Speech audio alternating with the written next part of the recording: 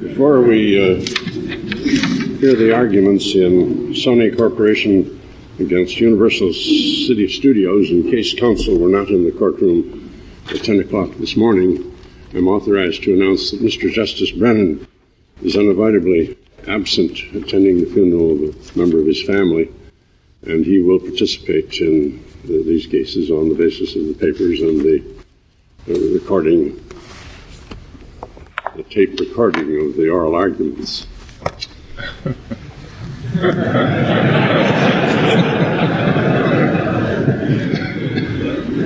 Mr. Dunleavy, you may proceed whenever you're ready.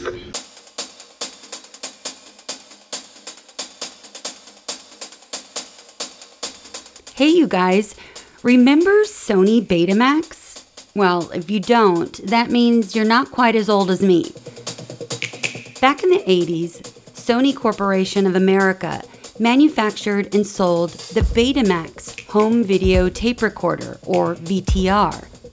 Since Universal City Studios owned the copyrights to many of the broadcast TV programs that consumers used Betamax to record, Universal sued Sony for copyright infringement, seeking monetary damages and equitable accounting of profits and an injunction against the manufacturing and marketing of the VTRs. The district court ruled against Universal, holding that the non-commercial home use of recorded material broadcast over the public airwaves was a fair use of copyrighted works, not copyright infringement. The district court further concluded that even if the home use of a VTR had been considered an infringement, Sony could not be held liable as contributory infringers. But the Court of Appeals reversed, holding Sony liable for contributory infringement. So the question before the Supreme Court in this case was whether Sony's sale of Betamax videotape recorders to the general public constituted contributory infringement of copyrighted public broadcasts under the Copyright Act. The court held that the sale of the VTRs to the general public does not constitute contributory infringement of Universal's copyrights, and American Gen X kids like me were able to continue recording episodes of Family Ties and The Love Boat. And now, the 1984 opinion of the court in Sony Corporation of America v. Universal City Studios.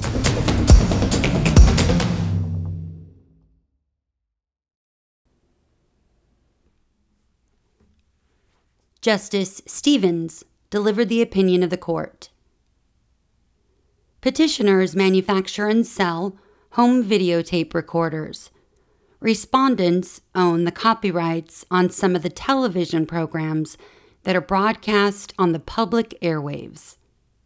Some members of the general public use videotape recorders sold by petitioners to record some of these broadcasts, as well as a large number of other broadcasts.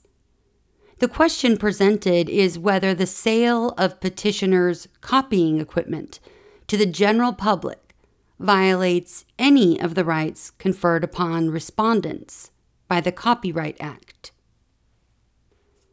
Respondents commenced this copyright infringement action against petitioners in the United States District Court for the Central District of California in 1976. Respondents alleged that some individuals had used Betamax videotape recorders, VTRs, to record some of respondents' copyrighted works, which had been exhibited on commercially sponsored television, and contended that these individuals had thereby infringed respondents' copyrights. Respondents further maintained that petitioners were liable for the copyright infringement allegedly committed by Betamax consumers because of petitioners' marketing of the Betamax VTRs. Respondents sought no relief against any Betamax consumer. Instead, they sought money damages and an equitable accounting of profits from petitioners, as well as an injunction against the manufacture and marketing of Betamax VTRs. After a lengthy trial, the district court denied respondents all the relief they sought and entered judgment for petitioners. The United States Court of Appeals for the Ninth Circuit reversed the district court's judgment on respondents' copyright claim, holding petitioners liable for contributory infringement and ordering the district court to fashion appropriate relief. We granted certiorari. Since we had not completed our study of the case last term, we ordered re-argument. We now reverse.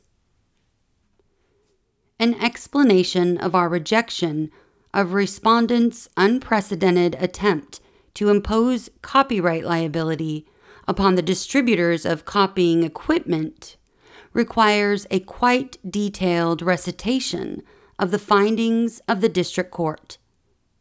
In summary, those findings reveal that the average member of the public uses a VTR principally to record a program he cannot view as it is being televised, and then to watch it once at a later time.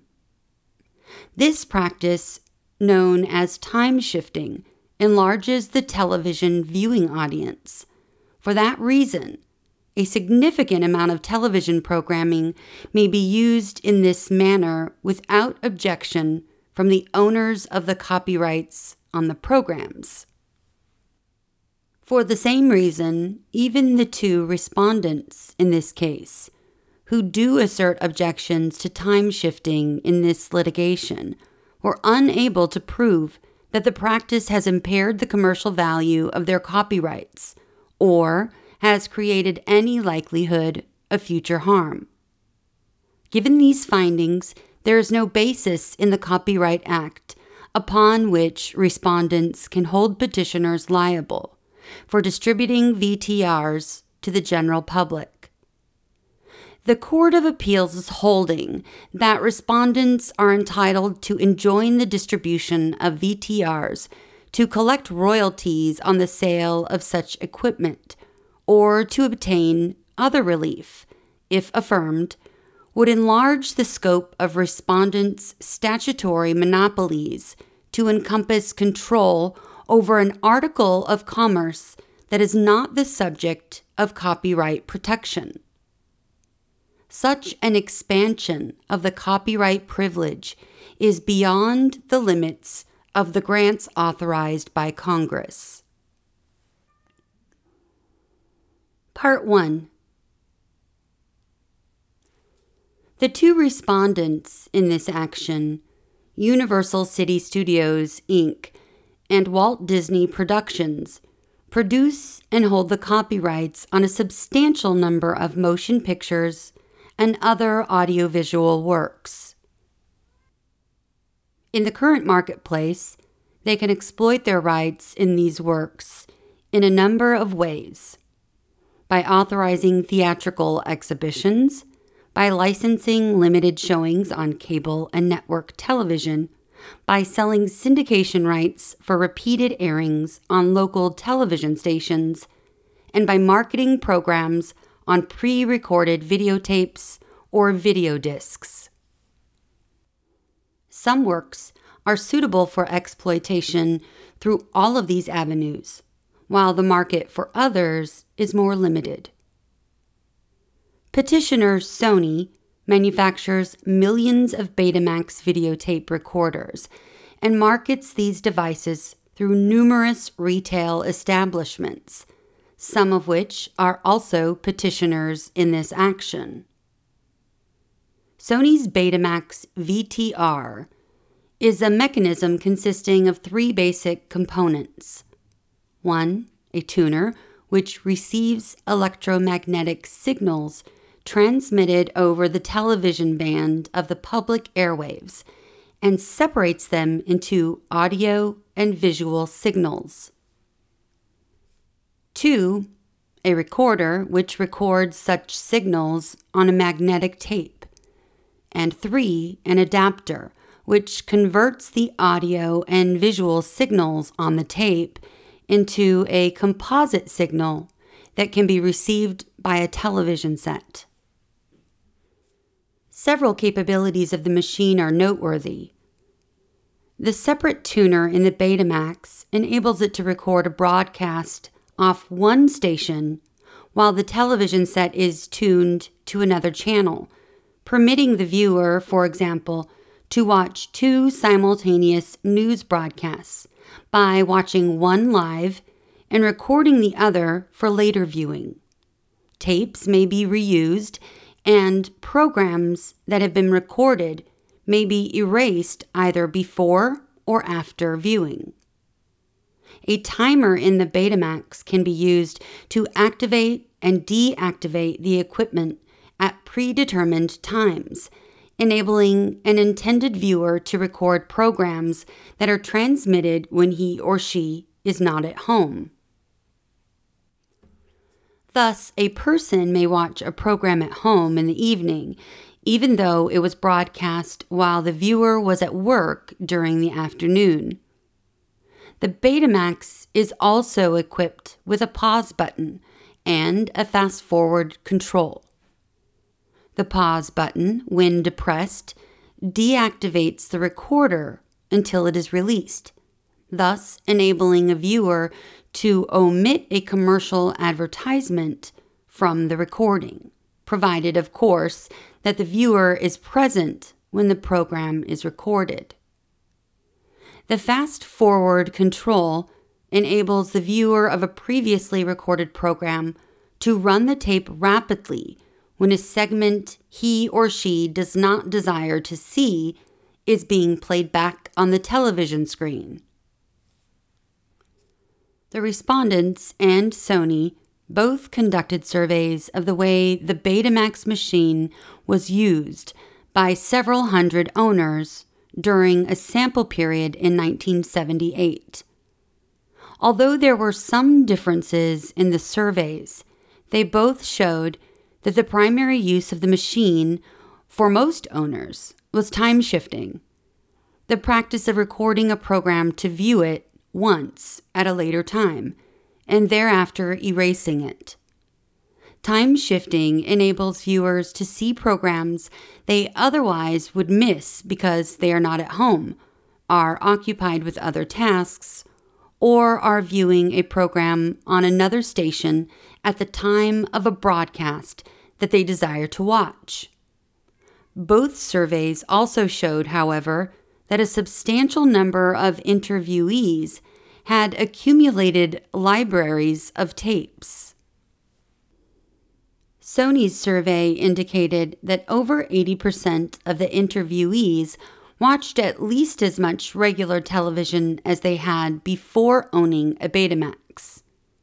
Respondents offered no evidence of decreased television viewing by Betamax owners. Sony introduced considerable evidence describing television programs that could be copied without objection from any copyright holder, with special emphasis on sports, religious, and educational programming. For example, their survey indicated that 7.3% of all Betamax use is to record sports events, and representatives of professional baseball, football, basketball, and hockey testified that they had no objection to the recording of their televised events for home use. Respondents offered opinion evidence concerning the future impact of the unrestricted sale of VTRs on the commercial value of their copyrights. The district court found, however, that they had failed to prove any likelihood of future harm for the use of VTRs for time shifting. The District Court's decision. The lengthy trial of the case in the District Court concerned the private home use of VTRs for recording programs broadcast on the public airwaves without charge to the viewer. No issue concerning the transfer of tapes to other persons, the use of home-recorded tapes for public performances, or the copying of programs transmitted on pay or cable television systems was raised. The District Court concluded that non-commercial home use recording of material broadcast over the public airwaves was a fair use of copyrighted works and did not constitute copyright infringement. It emphasized the fact that the material was broadcast free to the public at large, the non-commercial character of the use, and the private character of the activity conducted entirely within the home. Moreover, the court found that the purpose of this use served the public interest in increasing access to television programming, an interest that is consistent with the First Amendment policy of providing the fullest possible access to information through the public airwaves. Even when an entire copyrighted work was recorded, the District Court regarded the copying as fair use because there is no accompanying reduction in the market for plaintiff's original work. As an independent ground of decision, the District Court also concluded that Sony could not be held liable as a contributory infringer, even if the home use of a VTR was considered an infringing use. The District Court noted that Sony had no direct involvement with any Betamax purchasers who recorded copyrighted works off the air. Sony's advertising was silent on the subject of possible copyright infringement, but its instruction booklet contained the following statement. Television programs, films, videotapes, and other materials may be copyrighted. Unauthorized recording of such material may be contrary to the provisions of the United States copyright laws. The District Court assumed that Sony had constructive knowledge of the probability that the Betamax machine would be used to record copyrighted programs, but found that Sony merely sold a product capable of a variety of uses, some of them allegedly infringing. It reasoned, selling a staple article of commerce, for example, a typewriter, a recorder, a camera, a photocopying machine, technically contributes to any infringing use subsequently made thereof. But this kind of contribution, if deemed sufficient as a basis for liability, would expand the theory beyond precedent and arguably beyond judicial management. Commerce would indeed be hampered if manufacturers of staple items were held liable as contributory infringers whenever they constructively knew that some purchasers, on some occasions, would use their product for a purpose which a court later deemed, as a matter of first impression, to be an infringement. Finally, the District Court discussed the respondents' prayer for injunctive relief, noting that they had asked for an injunction either preventing the future sale of Betamax machines or requiring that the machines be rendered incapable of recording copyrighted works off the air. The court stated that it had found no case in which the manufacturers, distributors, or retailers and advertisers of the instrument enabling the infringement were sued by the copyright holders, and that the request for relief in this case is unique. It concluded that an injunction was wholly inappropriate because any possible harm to respondents was outweighed by the fact that the Betamax could still legally be used to record non-copyrighted material or material whose owners consented to the copying.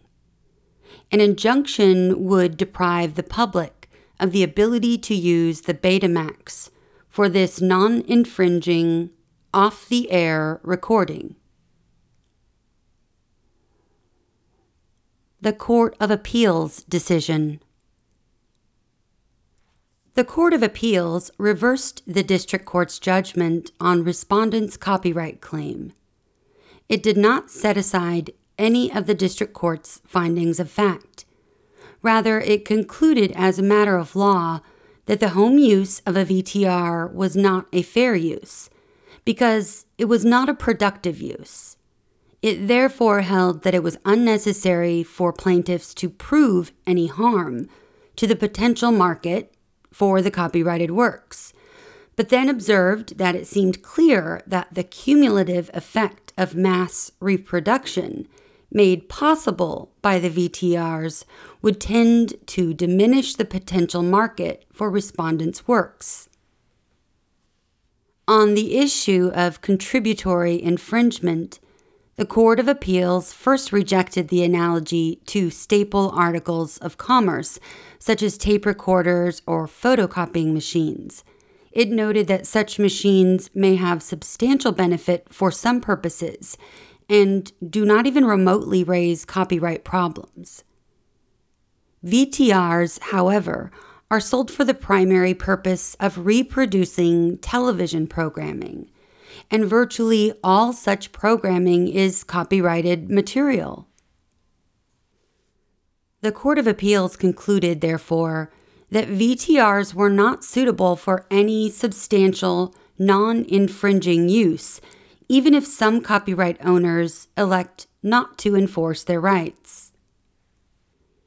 The Court of Appeals concluded, therefore, that VTRs were not suitable for any substantial, non-infringing use, even if some copyright owners elect not to enforce their rights. The Court of Appeals also rejected the district court's reliance on Sony's lack of knowledge that home use constituted infringement. Assuming that the statutory provisions defining the remedies for infringement applied also to the non-statutory tort of contributory infringement, the court stated that a defendant's good faith would merely reduce his damages liability, but would not excuse the infringing conduct. It held that Sony was chargeable with knowledge of the homeowner's infringing activity because the reproduction of copyrighted materials was either the most conspicuous use or the major use of the Betamax product. On the matter of relief, the Court of Appeals concluded that statutory damages may be appropriate and that the district court should reconsider its determination that an injunction would not be an appropriate remedy, and referring to the analogous photocopying area, suggested that a continuing royalty pursuant to a judicially created compulsory license may very well be an acceptable resolution of the relief issue. Part 2. Article 1, Section 8 of the Constitution provides, "The Congress shall have power to promote the progress of science and useful arts by securing for limited times to authors and inventors the exclusive right to their respective writings and discoveries." The monopoly privileges that Congress may authorize are neither unlimited nor primarily designed to provide a special private benefit. Rather, the limited grant is a means by which an important public purpose may be achieved. It is intended to motivate the creative activity of authors and inventors by the provision of a special reward and to allow the public access to the products of their genius after the limited period of exclusive control has expired. The sole interest of the United States and the primary object in conferring the monopoly lie in the general benefits derived by the public from the labors of authors. It is said that reward to the author or artist serves to induce release to the public of the products of his creative genius. The copyright law, like the patent statutes, makes reward to the owner a secondary consideration. In Fox Film Corp. v. Doyle, Chief Justice Hughes spoke as follows respecting the copyright monopoly granted by Congress. As the text of the Constitution makes plain, it is Congress that has been assigned the task of defining the scope of the limited monopoly that should be granted to authors or to inventors in order to give the public appropriate access to their work product. Because this task involves a difficult balance between the interests of authors and inventors in the control and exploitation of their writings and discoveries on the one hand, and society's competing interest in the free flow of ideas, information, and commerce on the other hand, our patent and copyright statutes have been amended repeatedly. From its beginning, the law of copyright has developed in response to significant changes in technology. Indeed, it was the invention of a new form of copying equipment, the printing press, that gave rise to the original need for copyright protection. Repeatedly, as new developments have occurred in this country, it has been the Congress that has fashioned the new rules that new technology made necessary. Thus, long before the enactment of the Copyright Act of 1909, it was settled that the protection given to copyright is wholly statutory. The remedies for infringement are only those prescribed by Congress. Copyright protection subsists in original works of authorship fixed in any tangible medium of expression. This protection has never accorded the copyright owner complete control over all possible uses of his work. Rather, the Copyright Act grants the copyright holder exclusive rights to use and to authorize the use of his work in 5 qualified ways, including reproduction of the copyrighted work in copies.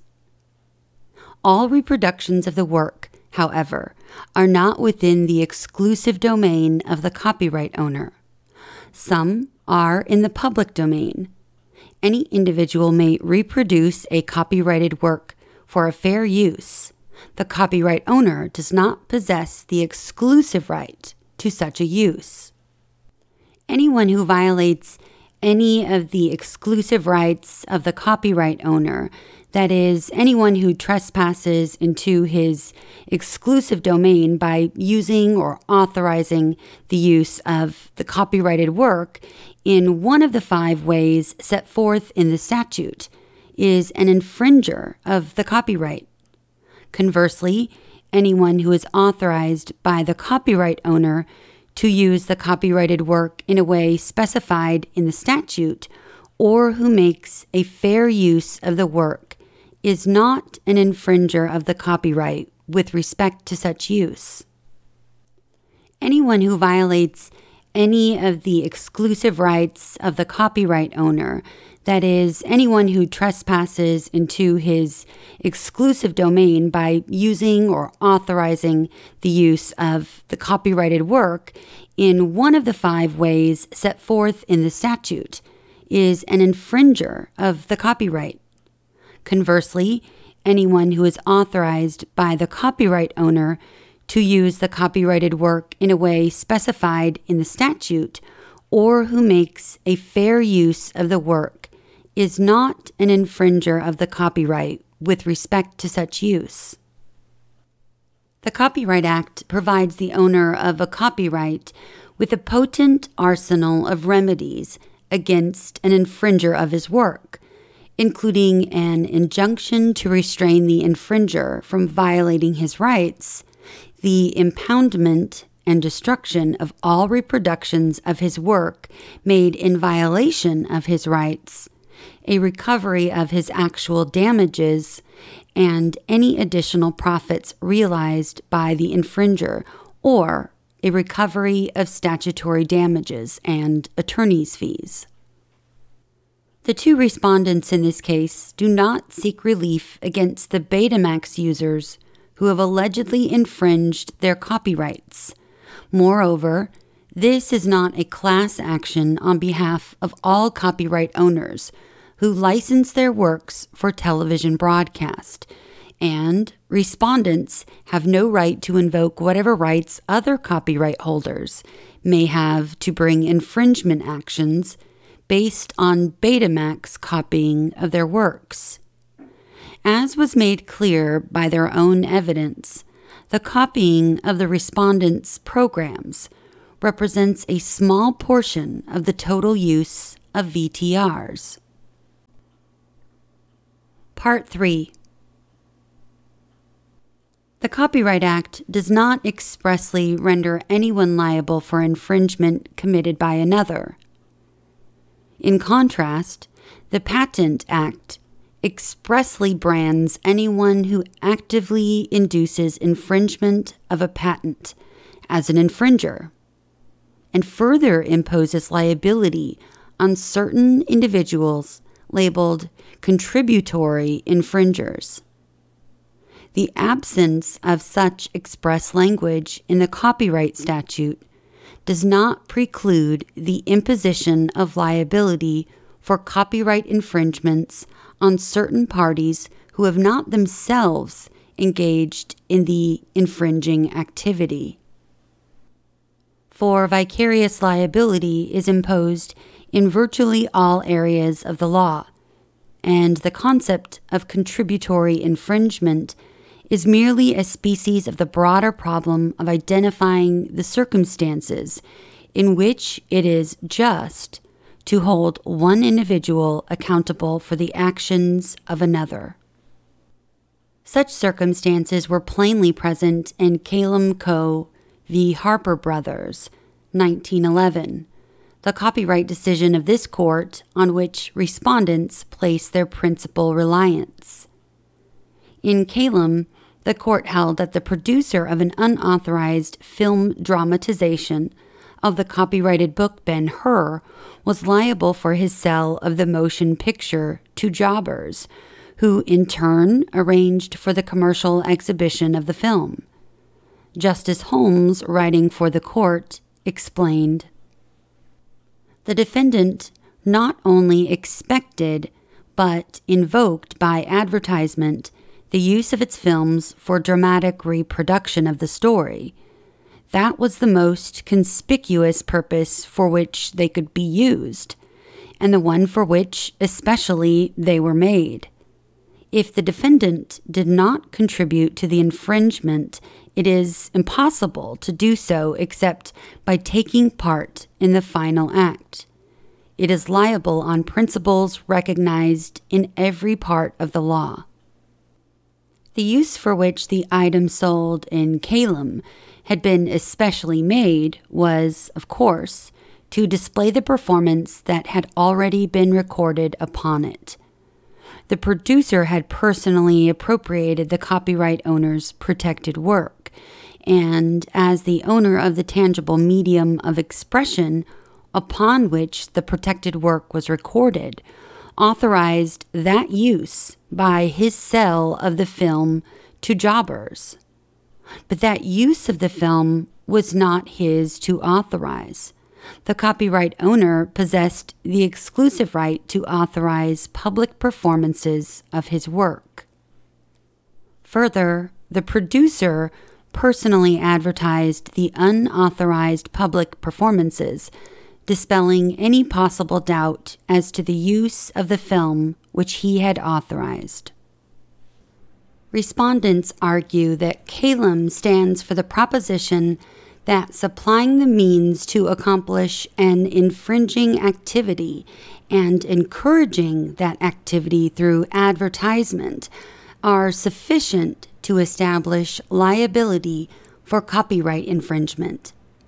This argument rests on a gross generalization that cannot withstand scrutiny. The producer in CALUM did not merely provide the means to accomplish an infringing activity. The producer supplied the work itself, albeit in a new medium of expression. Sony, in the instant case, does not supply Betamax consumers with respondents' works. Respondents do. Sony supplies a piece of equipment that is generally capable of copying the entire range of programs that may be televised. Those that are uncopyrighted, those that are copyrighted but may be copied without objection from the copyright holder, and those that the copyright holder would prefer not to have copied. The Betamax can be used to make authorized or unauthorized uses of copyrighted works, but the range from its potential use is much broader than the particular infringing use of the film Ben-Hur involved in CALUM. CALUM does not support respondents' novel theory of liability.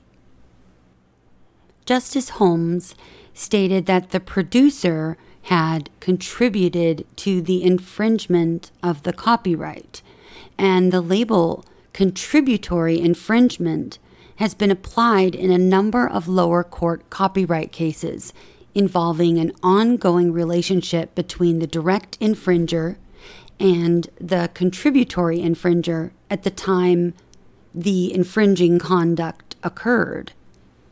In such cases, as in other situations in which the imposition of vicarious liability is manifestly just, the contributory infringer was in a position to control the use of copyrighted works by others and had authorized the use without permission from the copyright owner. This case, however, plainly does not fall in that category. The only contact between Sony and the users of the Betamax that is disclosed by this record occurred at the moment of sale. The district court expressly found that no employee of Sony, Sonim, or DDBI had either direct involvement with the allegedly infringing activity or direct contact with purchasers of Betamax who recorded copyrighted works off the air.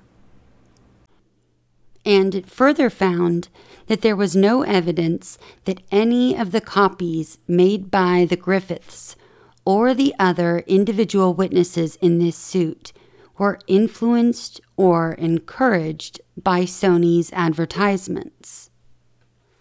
If vicarious liability is to be imposed on Sony in this case, it must rest on the fact that it has sold equipment with constructive knowledge of the fact that its customers may use that equipment to make unauthorized copies of copyrighted material.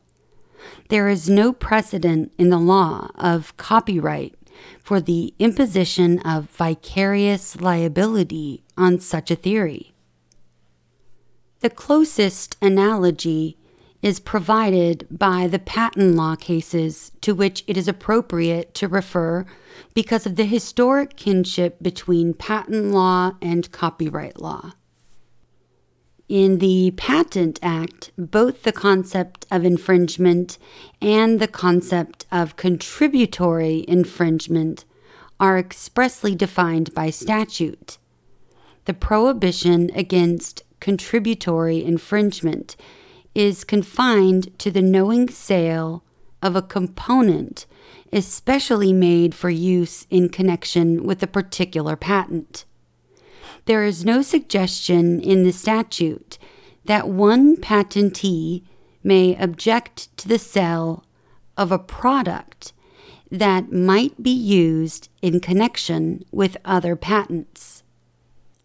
Moreover, the Act expressly provides that the sale of a staple article or commodity of commerce suitable for substantial non-infringing use is not contributory infringement. When a charge of contributory infringement is predicated entirely on the sale of an article of commerce that is used by the purchaser to infringe a patent, the public interest in access to that article of commerce is necessarily implicated. A finding of contributory infringement does not, of course, remove the article from the market altogether.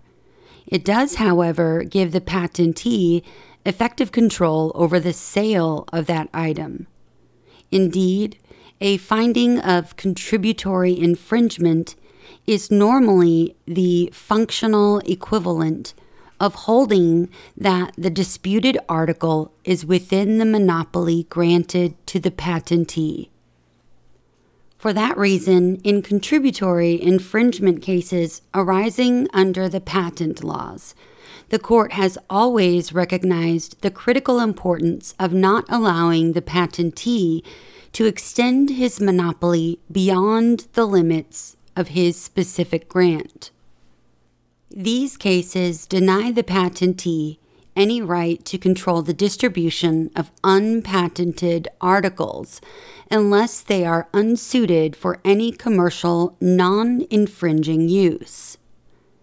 Unless a commodity has no use except through practice of the patented method, the patentee has no right to claim that its distribution constitutes contributory infringement. To form the basis for contributory infringement, the item must almost be uniquely suited as a component of the patented invention. A sale of an article which, though adapted to an infringing use, is also adapted to other and lawful uses, is not enough to make the seller a contributory infringer.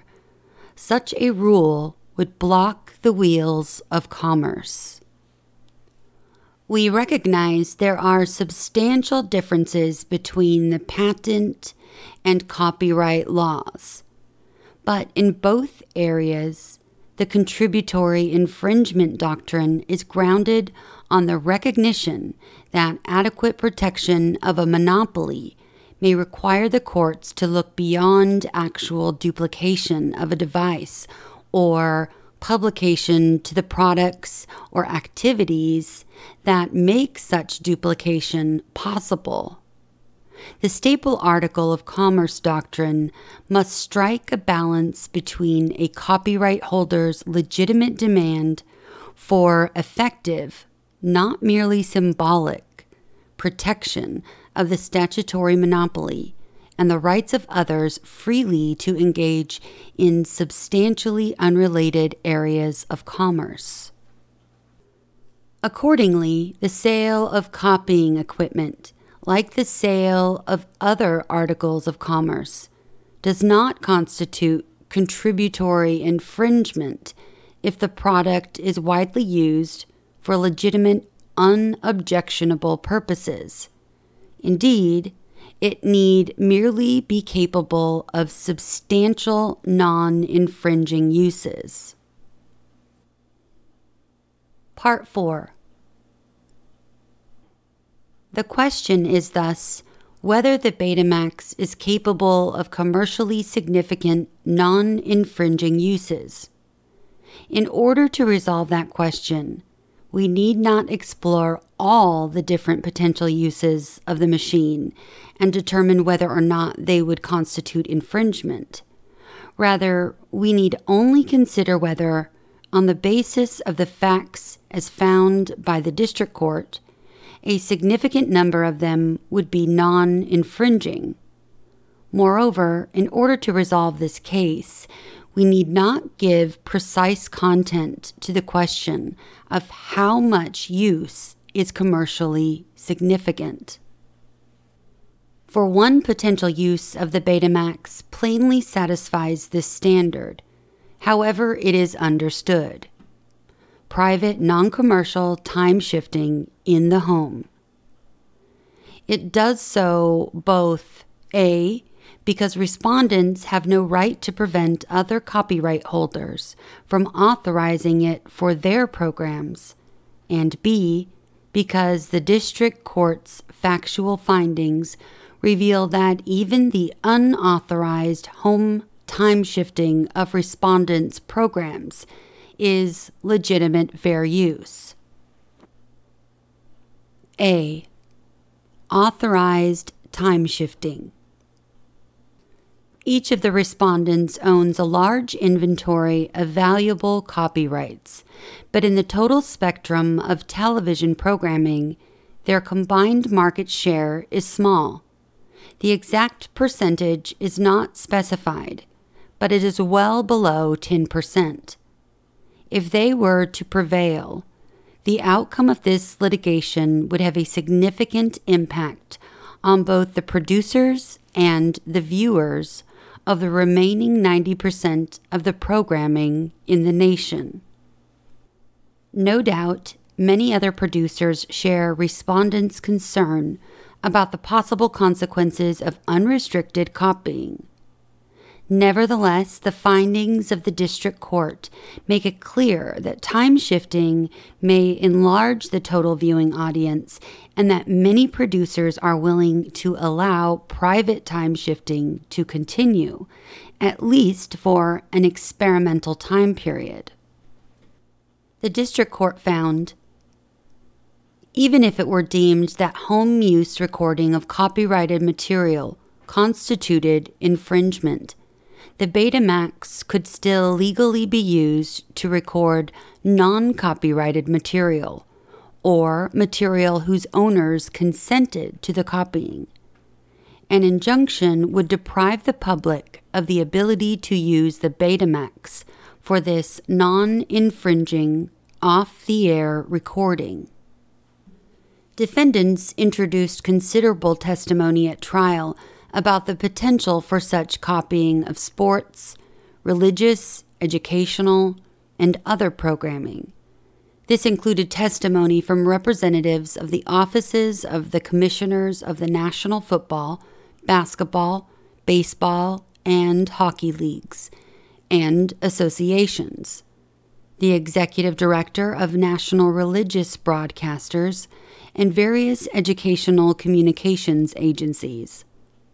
Plaintiffs attack the weight of the testimony offered, and also contend that an injunction is warranted because infringing uses outweigh non-infringing uses.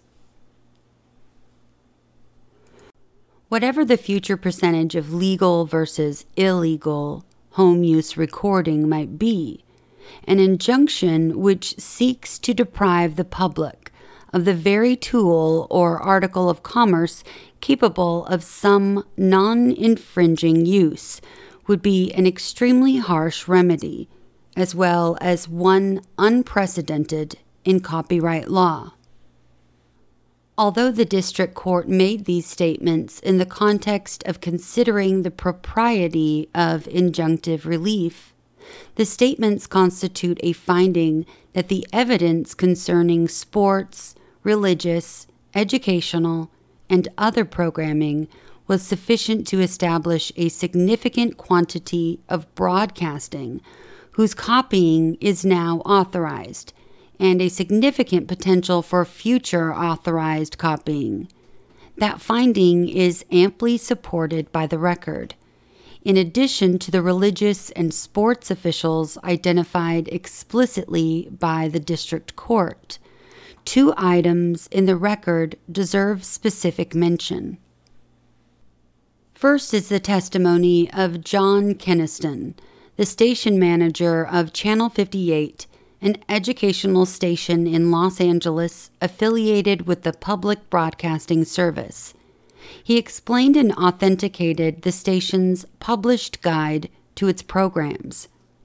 For each program, the guide tells whether unlimited home taping is authorized. Home taping is authorized subject to certain restrictions, or home taping is not authorized at all. The spring 1978 edition of the guide described 107 programs. 62 of those programs, or 58%, authorize some home taping. 21 of them, or almost 20%, authorize unrestricted home taping. Second is the testimony of Fred Rogers, president of the corporation that produces and owns the copyright on Mr. Rogers' Neighborhood. The program is carried by more public television stations than any other program. Its audience numbers over 3 million families a day. He testified that he had absolutely no objection to home taping for non-commercial use and expressed the opinion that it is a real service to families to be able to record children's programs and to show them at appropriate times.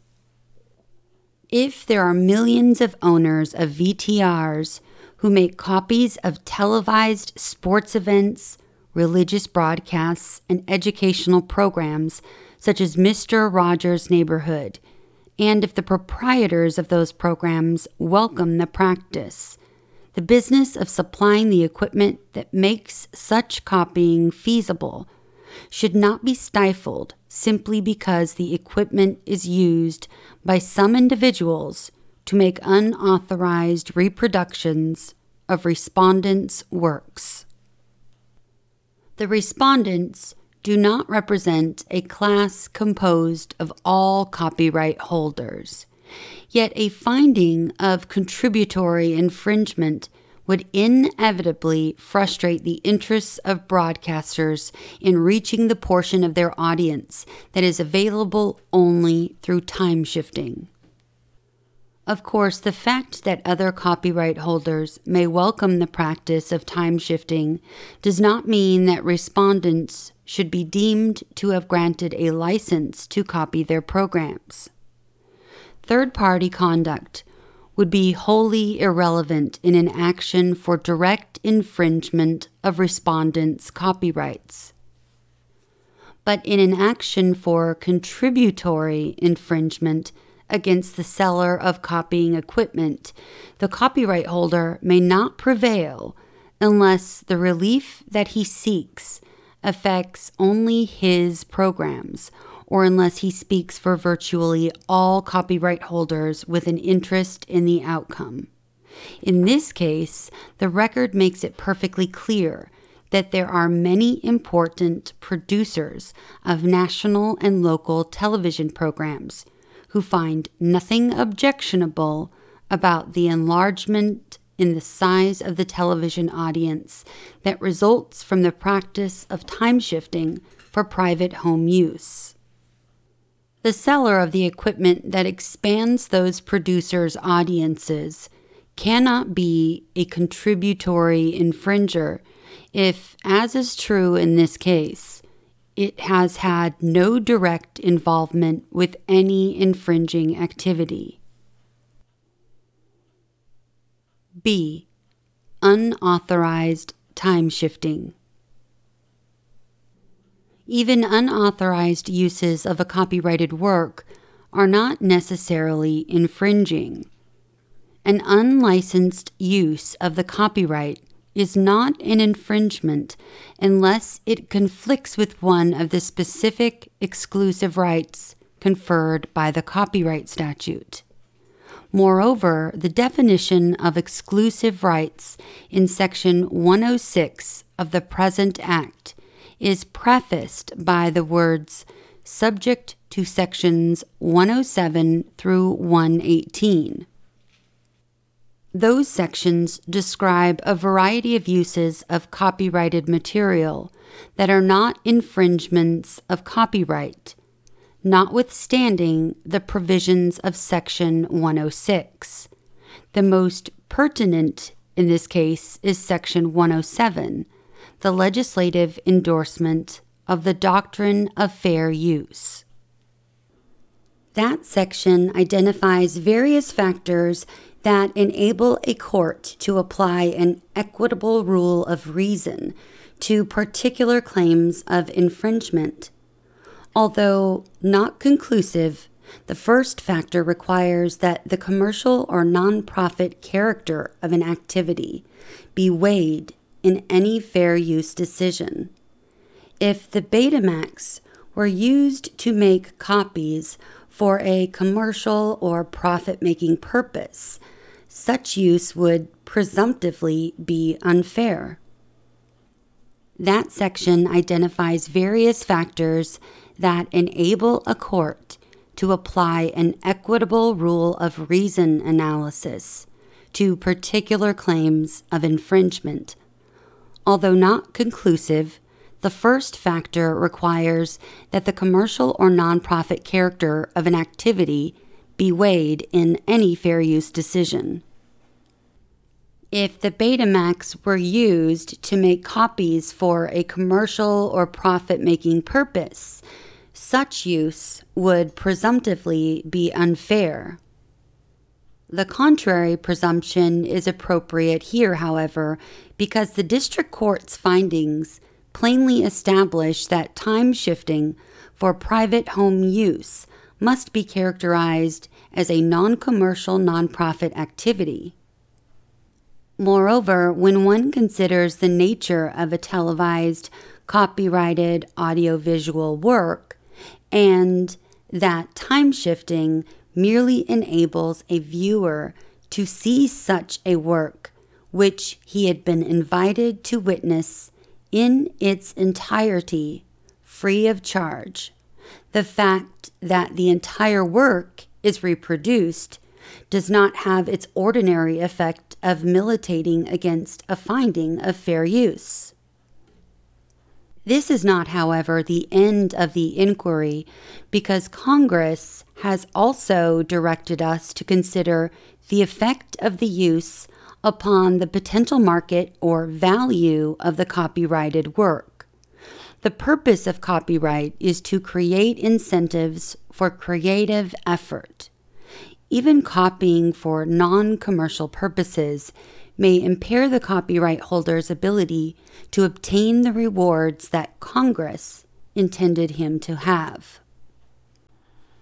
But a use that has no demonstrable effect upon the potential market for, or the value of, the copyrighted work need not be prohibited in order to protect the author's incentive to create. The prohibition of such non-commercial uses would merely inhibit access to ideas without any countervailing benefit. Thus, although every commercial use of copyrighted material is presumptively an unfair exploitation of the monopoly privilege that belongs to the owner of the copyright, non-commercial uses are a different matter. A challenge to a non-commercial use of a copyrighted work requires proof either that the particular use is harmful or that, if it should become widespread, it would adversely affect the potential market for the copyrighted work. Actual present harm need not be shown. Such a requirement would leave the copyright holder with no defense against predictable damage, nor is it necessary to show with certainty that future harm will result. What is necessary is a showing by a preponderance of the evidence that some meaningful likelihood of future harm exists. If the intended use is for commercial gain, that likelihood may be presumed. But if it is for a non-commercial purpose, the likelihood must be demonstrated. In this case, respondents failed to carry their burden with regard to home time shifting. The district court described respondents' evidence as follows. Plaintiffs' experts admitted at several points in the trial that the time shifting without librarying would result in not a great deal of harm.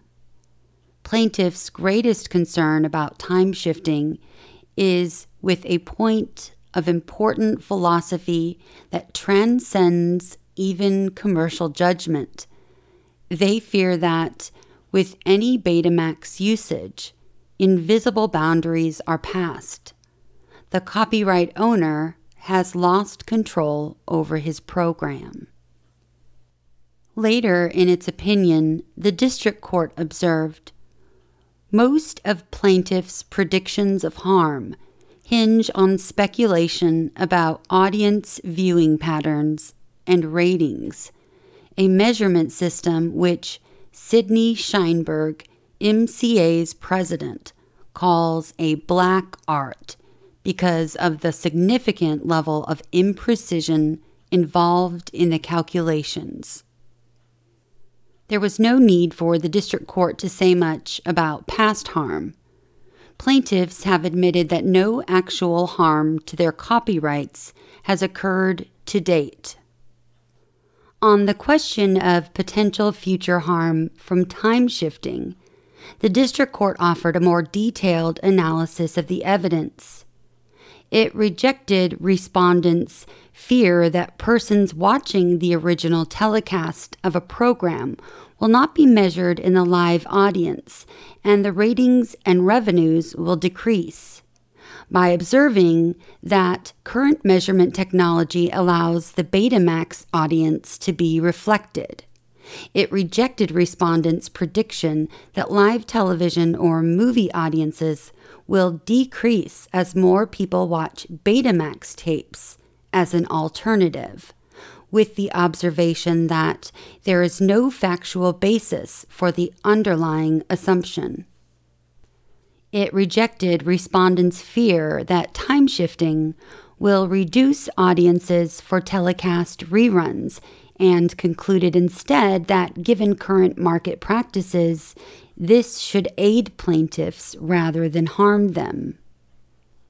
And it declared that respondents' suggestion that theater or film rental exhibition of a program will suffer because of time shift recording of that program lacks merit. After completing that review, the district court restated its overall conclusion several times in several different ways. Harm from time shifting is speculative and, at best, minimal.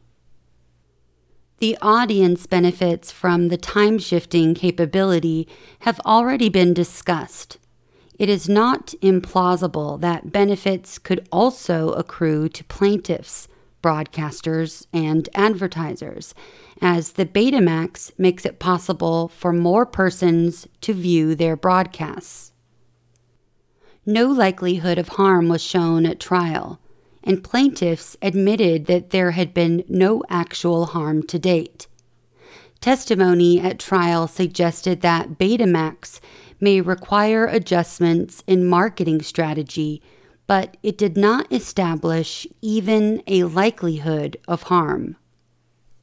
Television production by plaintiffs today is more profitable than it has ever been, and in 5 weeks of trial, there was no concrete evidence to suggest that the Betamax will change the studio's financial picture.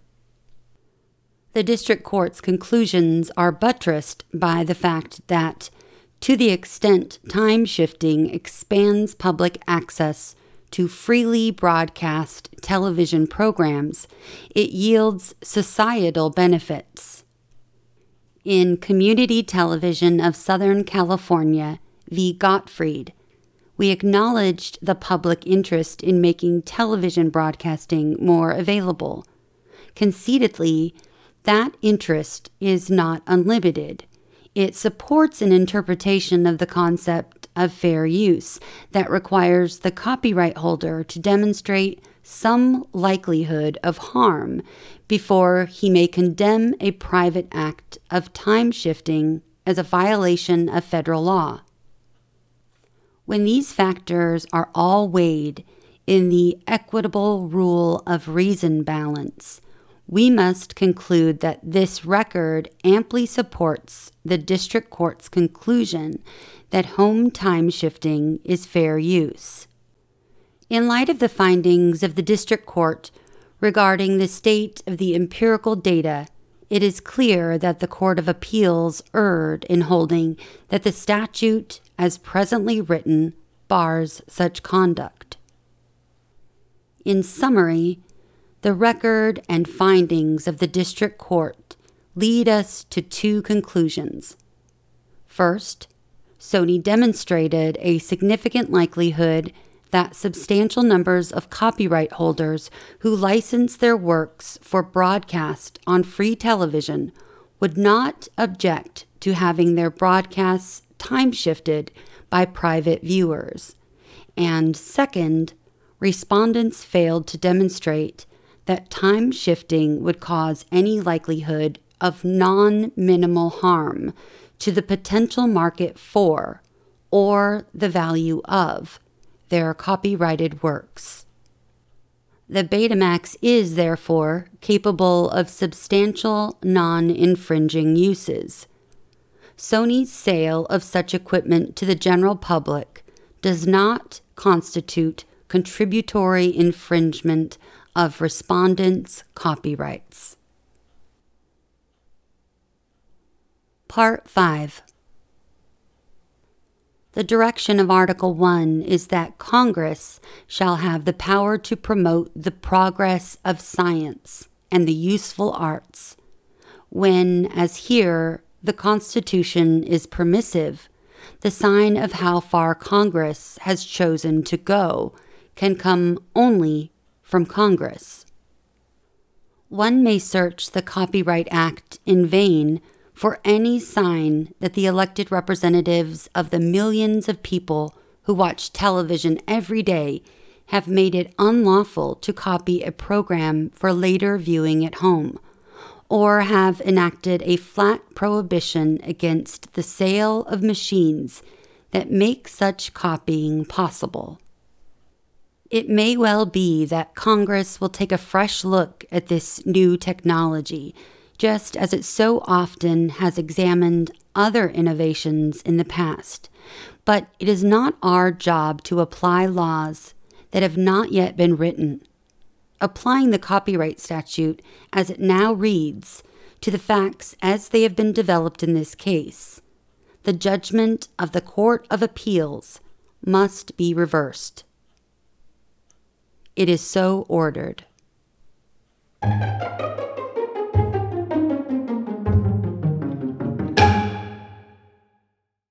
We've reached the end of the opinion.